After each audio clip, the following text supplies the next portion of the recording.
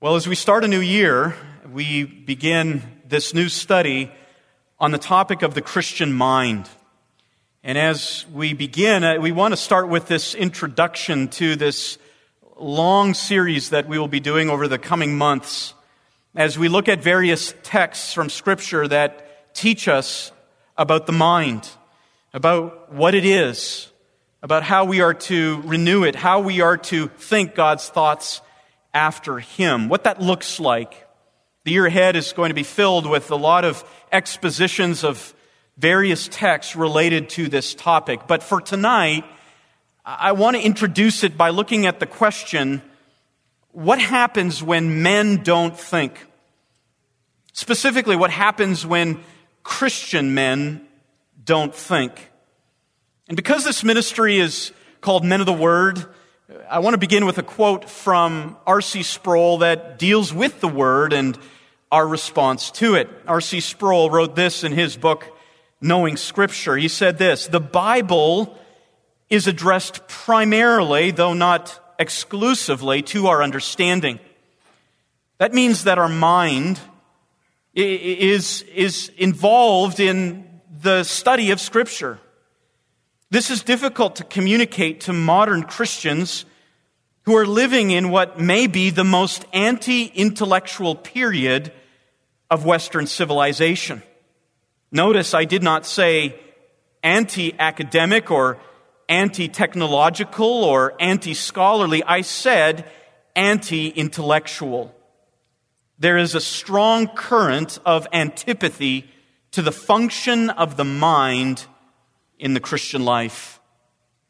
This is what R.C. Sproul has noticed, and notice he says this is perhaps the most anti-intellectual period of Western civilization.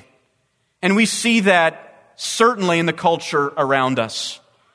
If we look to those places today called the places of higher learning, there is perhaps no other time in history where the academy is so disconnected with reality.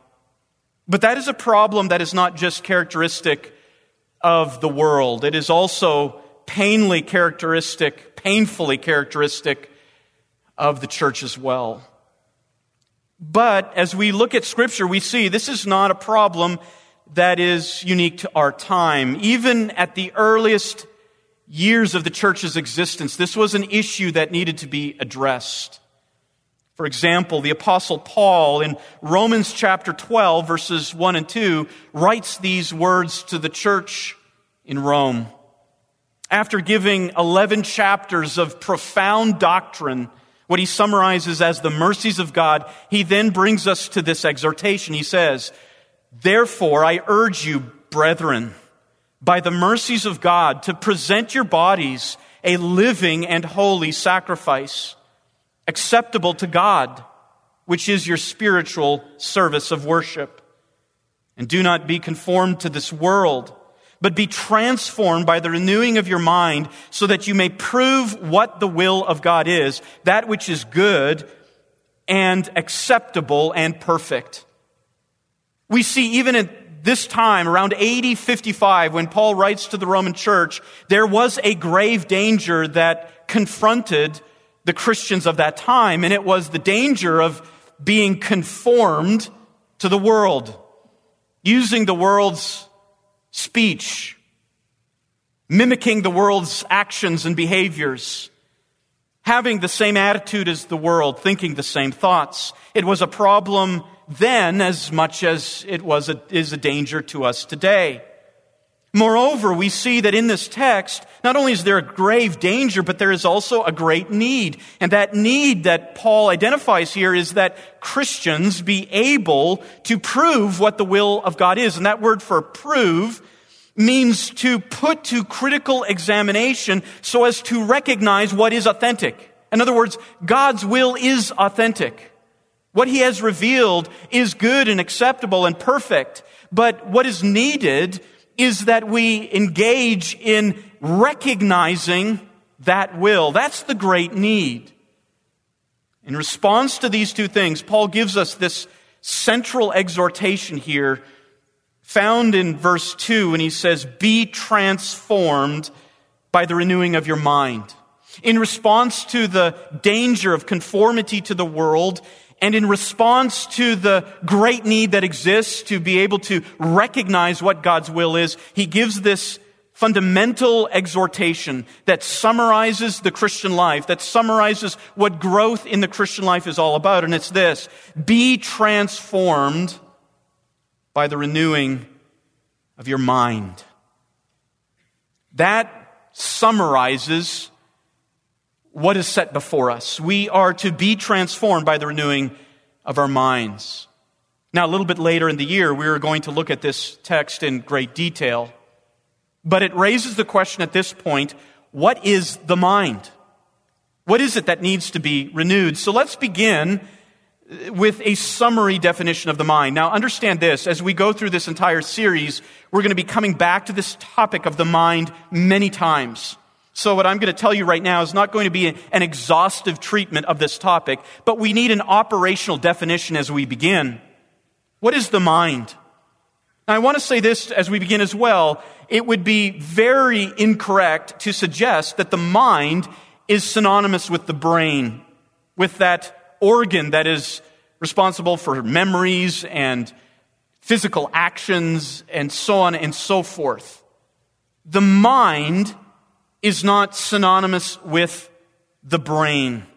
Moreover, it would be wrong to conclude that the mind represents what we call intelligence quotient, IQ. You know, that number that you may be a little embarrassed of, that number that people assign to you. We wonder where it comes from, but they assign it to you based on your knowledge of a particular area of study. The mind is not IQ. Well, what is the mind? And again, here's a summary of it as we move forward this evening. The mind is best described as a disposition. It is the pattern of making judgments about fundamental issues in life. The mind is that which is engaged in making these decisions and making these judgments of discerning truth from error, right from wrong, beauty from ugliness, reality from myth. The mind is a disposition.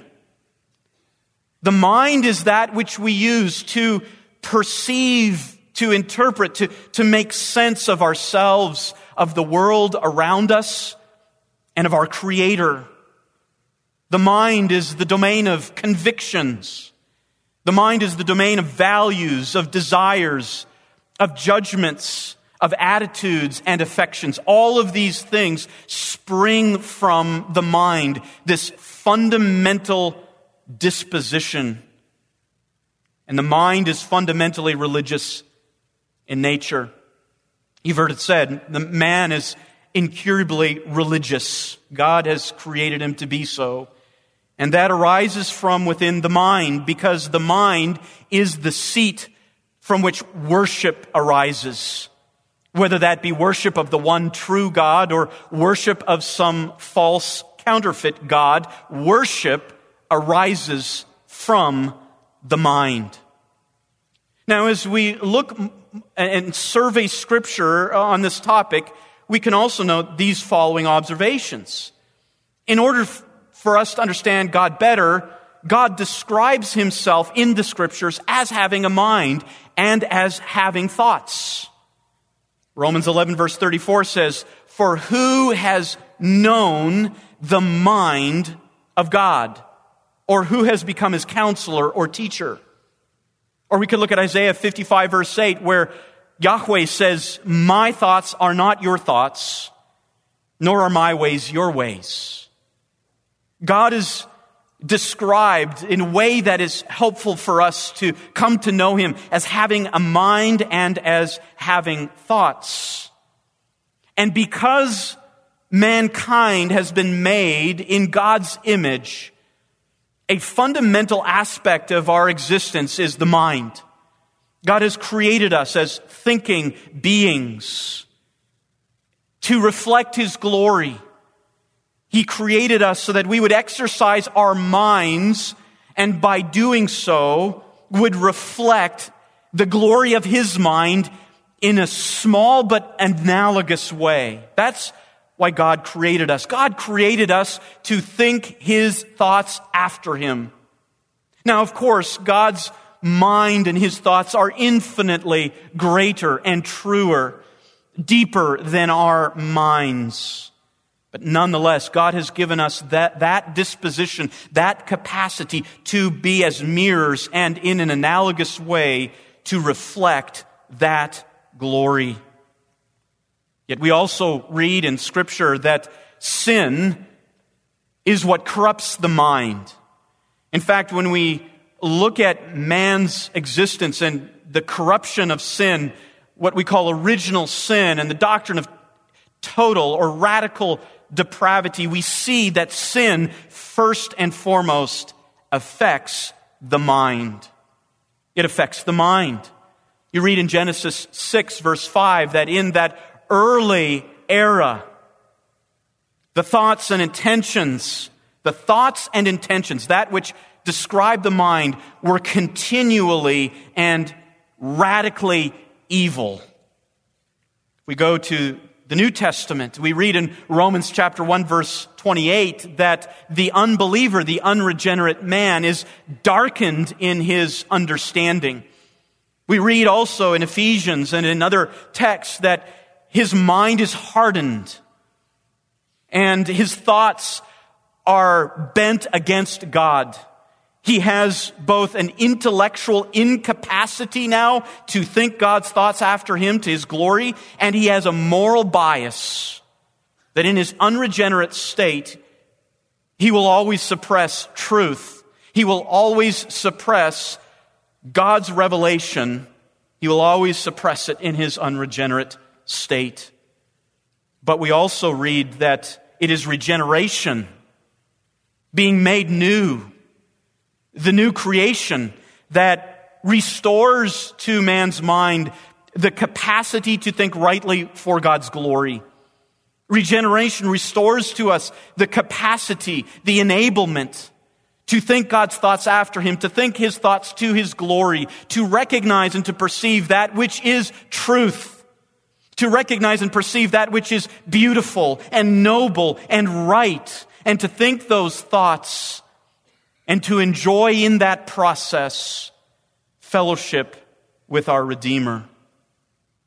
But even though regeneration restores to the mind that capacity, we also read in Scripture, we read it already in Romans chapter 12, verse 2, that the life set before the new regenerate believer, the life set before him is a life of constant transformation through the discipline of renewing the mind. It happened to us as believers in a phenomenal moment at that miracle of new birth. It happened to us that the light came on, we were enlightened, and for that first time in our existence, we beheld the beauty of Jesus Christ. We began to think truly. But even though that happened at that monumentous moment, the whole process now of growth in the Christian life is about the cultivation of those thoughts, the development of a mind that increasingly and more consistently and deeper and broader is able to comprehend what God has revealed to us. So Christians, we must actively engage as our life's calling, actively engage in the renewing of our minds. This is really the summary of our primary task. Learning to think better the thoughts of God. Now, that raises the question, what happens when Paul's exhortation is not implemented? What happens when it isn't taken seriously? What happens when Christians do not renew their minds, when they fail to think God's thoughts after Him? It is a problem, as we've already stated. Let me read some statements that have been written that describe the consequences and the state of the church today. Harry Blamires wrote this back in 1963, a long time ago, but it's still has an appropriate sense for our day today. He wrote this, quote, "The Christian mind has succumbed to the secular drift with a degree of weakness and nervelessness unmatched in Christian history. It is difficult to do justice in words to describe the complete loss of intellectual morale in the 20th century church. One cannot characterize it without having to recourse to language which will sound hysterical and melodramatic. There is no longer a Christian mind. There is still, of course, a Christian ethic, a Christian practice, and Christian spirituality, but as a thinking being, the modern Christian has succumbed to secularism." Now, Harry Blamires will go on to prescribe some of his solutions to this problem, and he is mistaken in some of the ways that he seeks to rectify the problem. But his diagnosis of the modern Christian mind is certainly fitting. Another writer, Os Guinness, has said this: "Failing to think Christianly, evangelicals have been forced into the role of cultural imitators and adapters rather than originators. In biblical terms, it is to be worldly and conformist, not decisively Christian." Now, you wrote that several decades ago as well, but these words are certainly fitting, and we certainly see this in our day today. We look at what has happened, especially in our culture, over the last 2 years. And if the warning flags are not going up in your minds, you're not thinking. There is a tremendous decay taking place in the culture at large, and it is enveloping vast swaths within the church. There is a failure in our day among vast numbers of professing Christians to actually think transcendently, to think biblically, to think Christianly of what is going on in the world. But I want to take it now one step more personal. Those statements, as well as what we quoted from R.C. Sproul at the beginning, help us understand the problem as it exists at a very high level, a broad level within evangelicalism. But I want to address you now and say, this is not just a problem for the world out there, this has ramifications for us as well. And as we begin our series, I want to give you 7 consequences of not thinking Christianly. 7 consequences that will affect your lives. You see, we say it often, ideas have consequences. And we can say this, thinking has consequences. And certainly not thinking has consequences. Well, what are those consequences? John Stott said, "The consequences of not thinking lead to a misery and a menace for Christianity." And that will certainly be the case for your life. If you do not use your mind the right way, as God has created and recreated it to function, and if you don't conform it to the right standards, your mind will be a misery and a menace in your life and to the lives of those around you. So what are the consequences of not thinking Christianly? Number 1, compromise. Compromise. Failing to think according to God's thoughts, failing to think according to His revelation, what He has revealed about Himself and this world and ourselves. Failure to think according to God's thoughts necessarily means thinking according to what are not God's thoughts. We saw that in Romans chapter 12, verse 2, that the specific response to the threat of conformity to this world, the specific response was to be renewed in the mind. But if the renewal is not taking place, you can be sure that conformity and compromise will be present. There is no such thing as neutrality, where you can kind of enter that world of thinking and of thoughts that does not neither conform to God and His revelation or to worldliness. There is no such place. There is no place of such neutrality. Thinking is always about conformity. We as creatures, we think, we reason, we learn, and all of that is done either in conformity to the standard of God or conformity to the standard of something else, namely the world. Compromise is a big problem. Compromise in our values, compromise in our convictions, compromise in behavior. And if you wonder why in your own life today that your life is so similar to unbelievers around you, you need not scratch your head for very long. You understand that the problem lies in the mind. It lies in your thinking. Something is not right. And the solution to that is not some form of behavior modification. The solution is going to be found in your thinking, in your thoughts. Not only is compromise a consequence of thinking unchristianly, but so is enslavement. Enslavement. Failure to think according to God's thoughts permits patterns of thinking to develop, to take root, that will eventually enslave your entire mind. Failure to think according to God's thoughts will allow these patterns to develop and bring forms of enslavement. Notice what Paul says in Colossians chapter 2, verse 8. The Colossian church was very much engaged in a battle over thinking.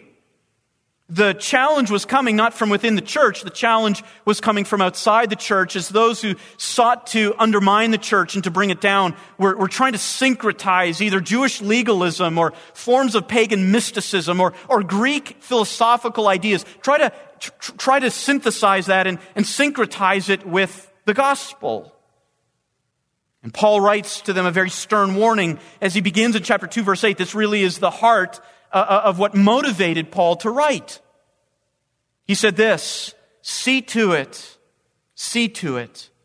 that no one takes you captive. That verb to take captive has the idea of carrying off as plunder. See to it that no one carries you off as plunder.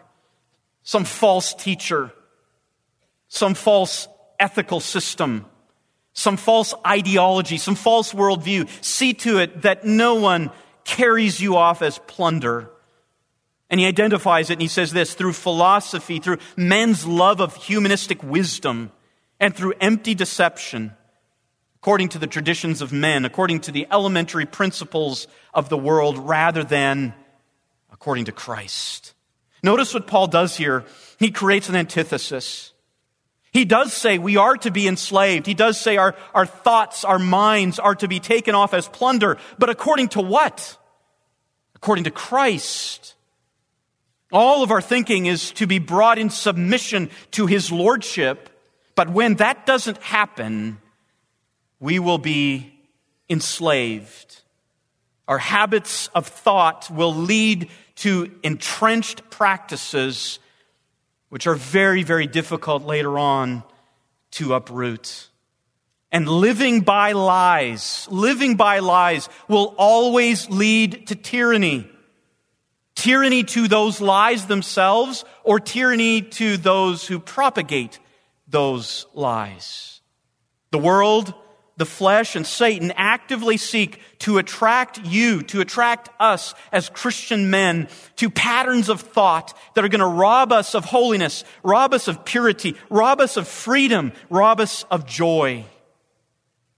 There's a danger of enslavement, and Paul even says in 2 Corinthians 11, Satan will appear as an angel of light to try to take you captive.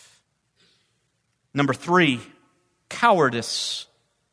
Cowardice. Not thinking biblically, not thinking Christianly will lead to cowardice. It's a significant consequence of the unbiblical use of the mind. Failure to think according to God's thoughts creates a deficiency of the courage that is needed to defend and promote the truth in the face of opposition. And certainly we see a lot of this today, even in the church. This failure to think biblically, it leads Christians to begin to believe that their calling in life is simply to be nice.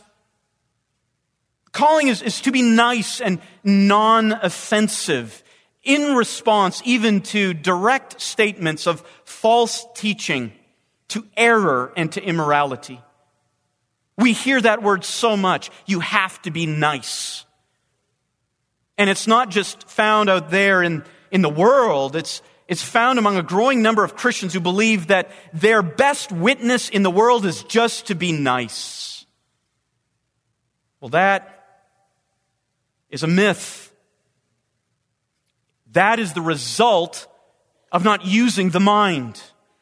That is the result of not thinking God's thoughts after Him. I like what Harry Blamire says about this, and this was 50 years ago.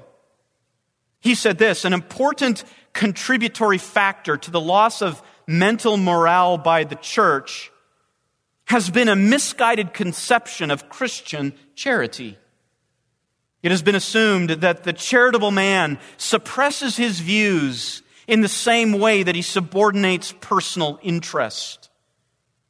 A wild fancy has taken hold of many Christians. They have come to imagine that just as the unselfish man restrains himself from snatching another piece of cake, so too he restrains himself from putting forward his point of view.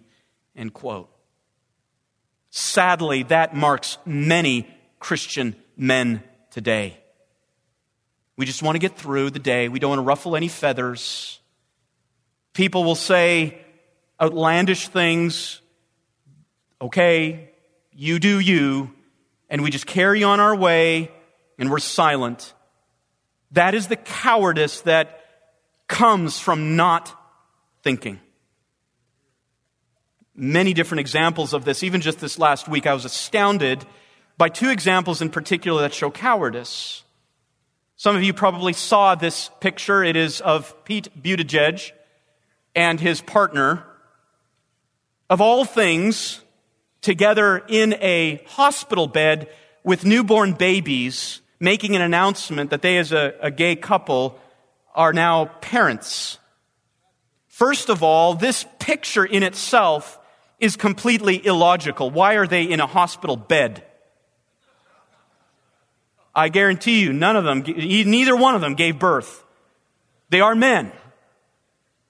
And they're in this bed and they are making an announcement, a birth announcement. It is illogical. It is the suppression of truth in all ungodliness. But what is astounding is the number of Christians who press like. One of them was a man by the name of Boz Tchividjian, the grandson of Billy Graham, who puts himself forward as an expert on the problems of abuse in the church. Think of the irrationality of that. He is an expert on abuse, and look at this picture. This is the result of cowardice, the result of not thinking. Earlier this week as well, another prime example. There was a man by the name of Greg Epstein, an atheist, who was appointed head chaplain at Harvard University. He's an atheist. Appointed head chaplain at a university, and Timothy Keller, the founder and pastor of Redeemer Presbyterian Church, it's even in the name, Redeemer, sends him a text to congratulate him on his appointment as head chaplain as an atheist. That's cowardice. That is the result of unbiblical thinking. That is not the result of thinking God's thoughts after him. In response to this, I immediately thought of what Paul did to Peter in Galatians chapter 2. Peter, an apostle. And Peter comes to to Syrian Antioch after the church had been planted there, and the church was enjoying this wonderful fellowship between Jew and Gentile, now able to take the Lord's Supper together. No distinctions, no divisions. And some men from Jerusalem show up at the church fellowships. These are Jews. And Peter is afraid. And let's read this text. Notice what Paul does. Paul was not just focused on being nice. He writes this in Galatians 2:11-14. But when Cephas came to Antioch, I opposed him to his face, because he stood condemned. For prior to the coming of certain men from James, he used to eat with the Gentiles. But when they came, he began to withdraw and hold himself aloof, fearing the party of the circumcision.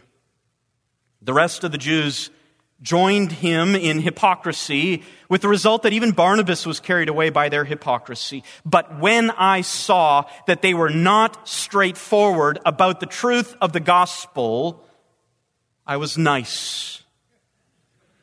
I was non-offensive. I quietly came alongside him and said, Peter, hey, let me get you over here. I got something to tell you. No, Paul says, I said to Cephas in the presence of all, if you being a Jew live like the Gentiles and not like the Jews, how is it that you compel the Gentiles to live like Jews? Paul had the courage necessary because he thought God's thoughts. After him, Peter lapsed. Let's look at another one. Speaking of lapse, let's look at downfall. Downfall, failure, moral failure. Moral failure is the result of not thinking thoughts after God. Failure to think God's thoughts, failure to use your mind the way that God has created and recreated you to use it, will leave you open and vulnerable to the onslaught of temptation. It's like a city without walls. Look at James chapter 1, verses 14-15. He says this. James writes, quote, but each one is tempted when he is carried away and enticed by his own lust, by his own desire, evil desire. And when lust has conceived, it gives birth to sin. And when sin is accomplished, it brings forth death. If this sinful desire is not being directly mortified. Now remember, I said this, desire we are going to place in the mind. Desire is an aspect of a disposition. It's not something totally different. It's part of the mind. It's part of the disposition. If lust is not being mortified by the right kind of thinking, by filling your mind with the thoughts of God, it will not remain docile. It will not remain tame, but it will adulterate your thinking. It will spread like leaven. It will send its roots, and it will infest your mind. Sin is never happy with a certain level of accomplishment. Understand this, men, that if you look at your life and you look back, as we all do, and you see those moments of stumbling, that always originated in the mind. That always originated with the wrong thought. There's no one who thinks God's thoughts, whose mind is set and steadfast on the truth, who is thinking about that which is true and good and honorable and of good repute. No one just stumbles accidentally into sin. Your sin is connected to your thinking. And that fall, the fall into sin, began in your mind. You did not think the right thoughts. You entertained the wrong thoughts. You let them loose. 1 Thessalonians 5:5-6 says this, we are not of the night nor of the darkness. So then let us not sleep as others do, but let us be alert. Paul there is saying with the verb alert, he's talking about our intellectual mind awareness. Let us be alert and sober. One of the Puritans, William Bridge, said this. He says, as it is a heart-warming work. He's talking about meditation as a defense against temptation. He said this, "As it is a heartwarming work, so it is that which will keep your hearts and souls from sinful thoughts. When the vessel is full, you can put in no more." Filling your minds with divine thoughts will not allow anything else to be poured in. Number 5, fear. A fifth consequence of thinking unchristianly. It's fear. Failure to think God's thoughts after him makes one susceptible to ungodly fear. Now understand this, fear in all its forms begins in the mind. It's not just a set of chemical occurrences, reactions. It's not some kind of genetic disposition. It's not something to do with your DNA. Ultimately, fear is a matter of the mind. And there is both godly fear and ungodly fear. Ungodly fear is the exact opposite of what we would say is intelligent faith. What's intelligent faith? Intelligent faith is godly fear. Godly fear, according to Proverbs 1 verse 7, the fear of the Lord is the beginning of wisdom. Or Proverbs 9 verse 10, the beginning of knowledge is the fear of God. Godly fear is when our minds are engaged in the right apprehension and the right reverence of who God is. And that is a matter of truth. That is a matter of knowledge. That is a matter of interacting with what God has said about himself. That creates godly fear. But when that godly fear is not present, when you do not fear God, you will fear something other than God. I like what the psalmist says in Psalm 46, verses 1 to 2. Notice how the psalmist's assertion is based on truth. He says this, "God is our refuge and strength, a very present help in trouble." That is a propositional statement. That is a theological, doctrinal statement. It describes who God is. And now notice the response. As the mind comprehends God as a refuge and strength to his people, as the mind comprehends God as a help in trouble, therefore, notice the logical consequence here, the inference that's drawn. Therefore, we will not fear. He doesn't say we will usually not fear, or we will not fear most things. He says it as an absolute statement. We will not fear. He goes on to say this, "Though the earth should change, and though mountains slip into the heart of the sea, though its waters roar and foam, though the mountains quake at its swelling pride," no matter what. And I can guarantee you, none of us have seen any of the mountains slip into the heart of the sea. But we do see a lot of other things going on in our culture that are a lot less dramatic. But what happens? Men fear. Fear marks the current context. Politicians capitalize on fear. And how they do that is they purposely confuse and mislead people. The mass media profits from fear. People turn on the news and open their computers when they fear. Big tech profits from fear. And we will fear those wrong things when our minds do not think Christianly. We will give in to that. Number 6, sentimentalism. Sentimentalism is kind of a hard concept to put just in one word, but it's basically operating according to feelings. Failure to think according to God's thoughts automatically directs one to look for truth in some other source.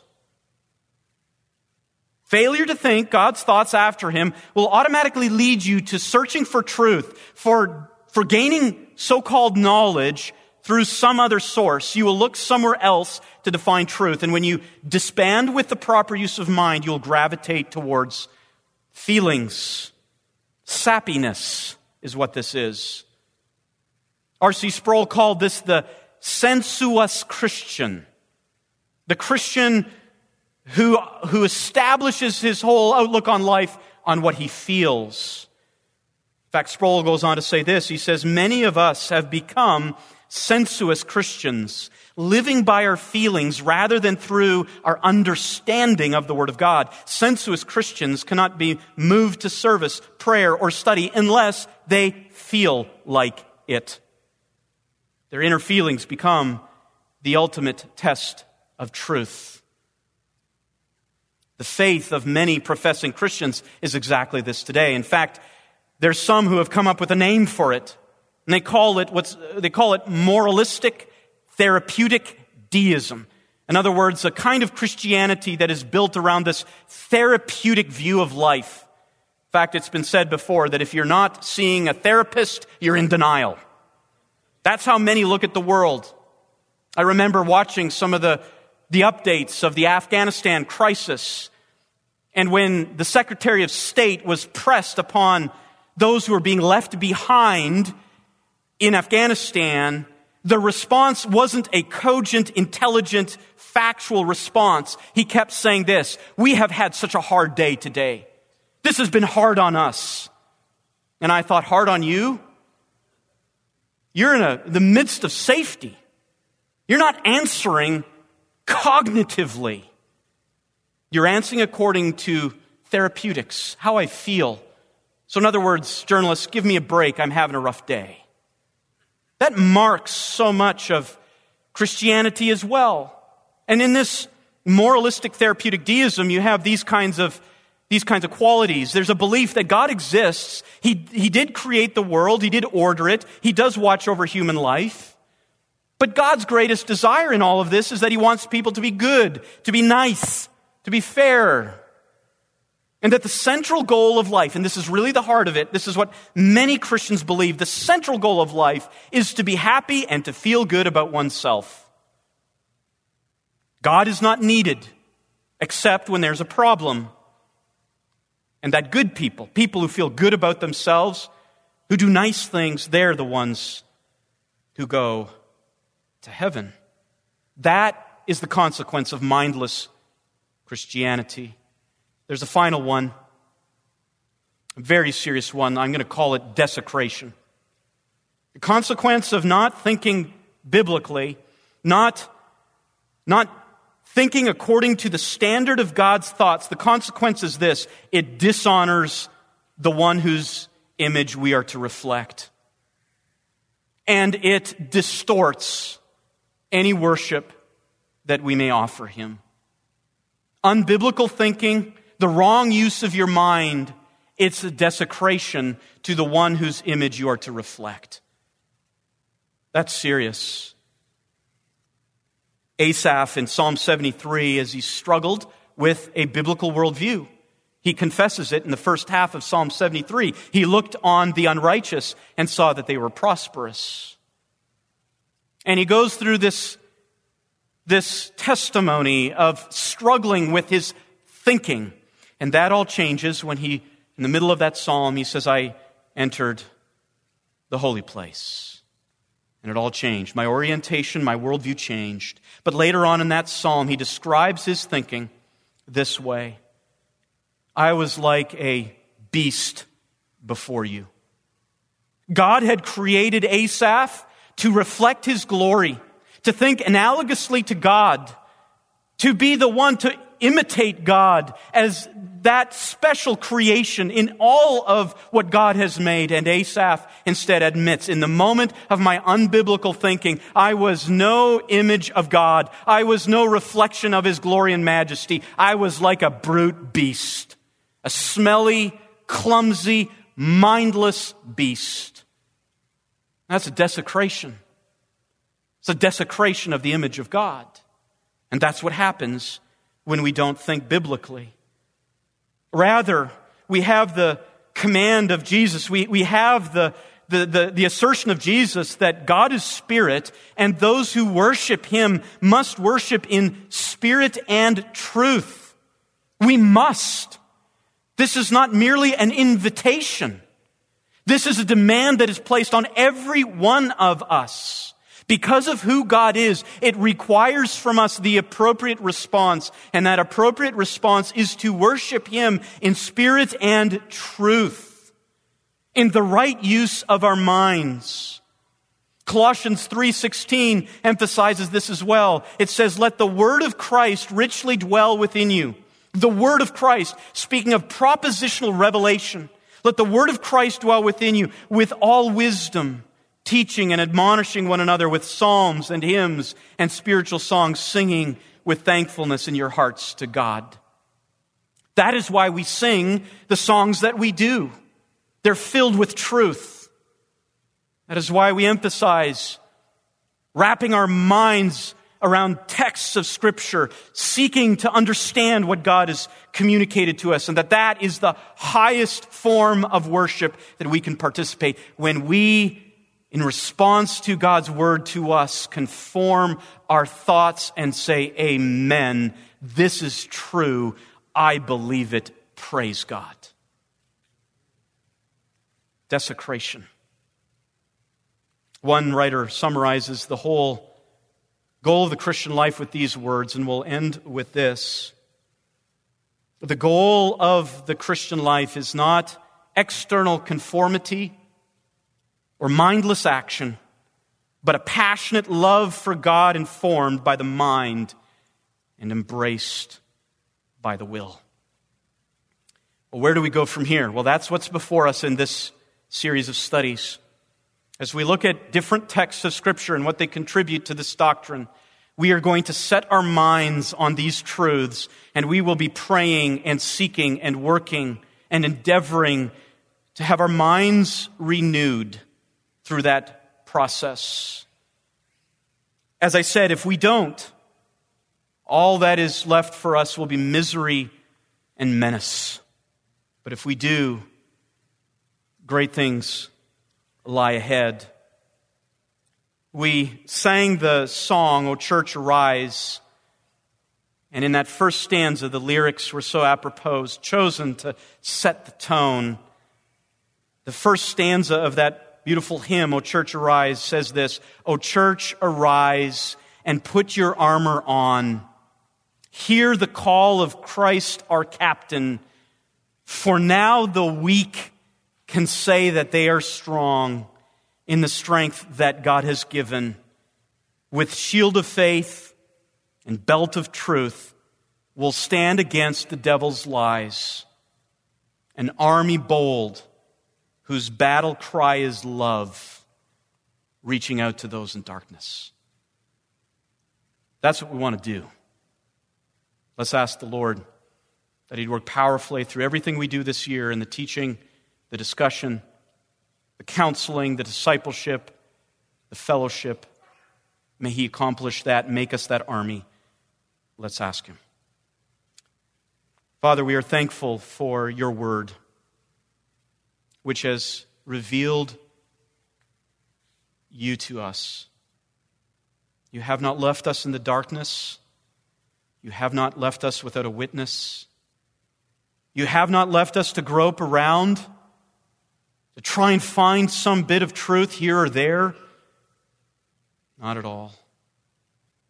You have proclaimed your truth. You've proclaimed it not only in the stars and the skies and the creation that you have made, but most importantly, you have proclaimed it. You have preached it to us in this word. You have aimed it at our minds. And that truth has transformed us already. It has been that seed of regeneration that your Spirit has used to make us come alive. You've breathed breath into us. And now the lights are on.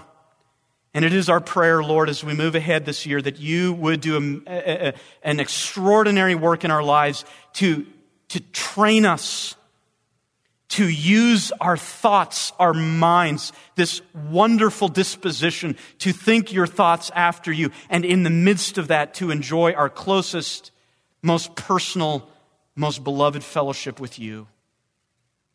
And at the same time, that we would be those who can go into this dark world and bring this truth to others. Do this work in us, we pray. In your Son's name, Jesus. Amen.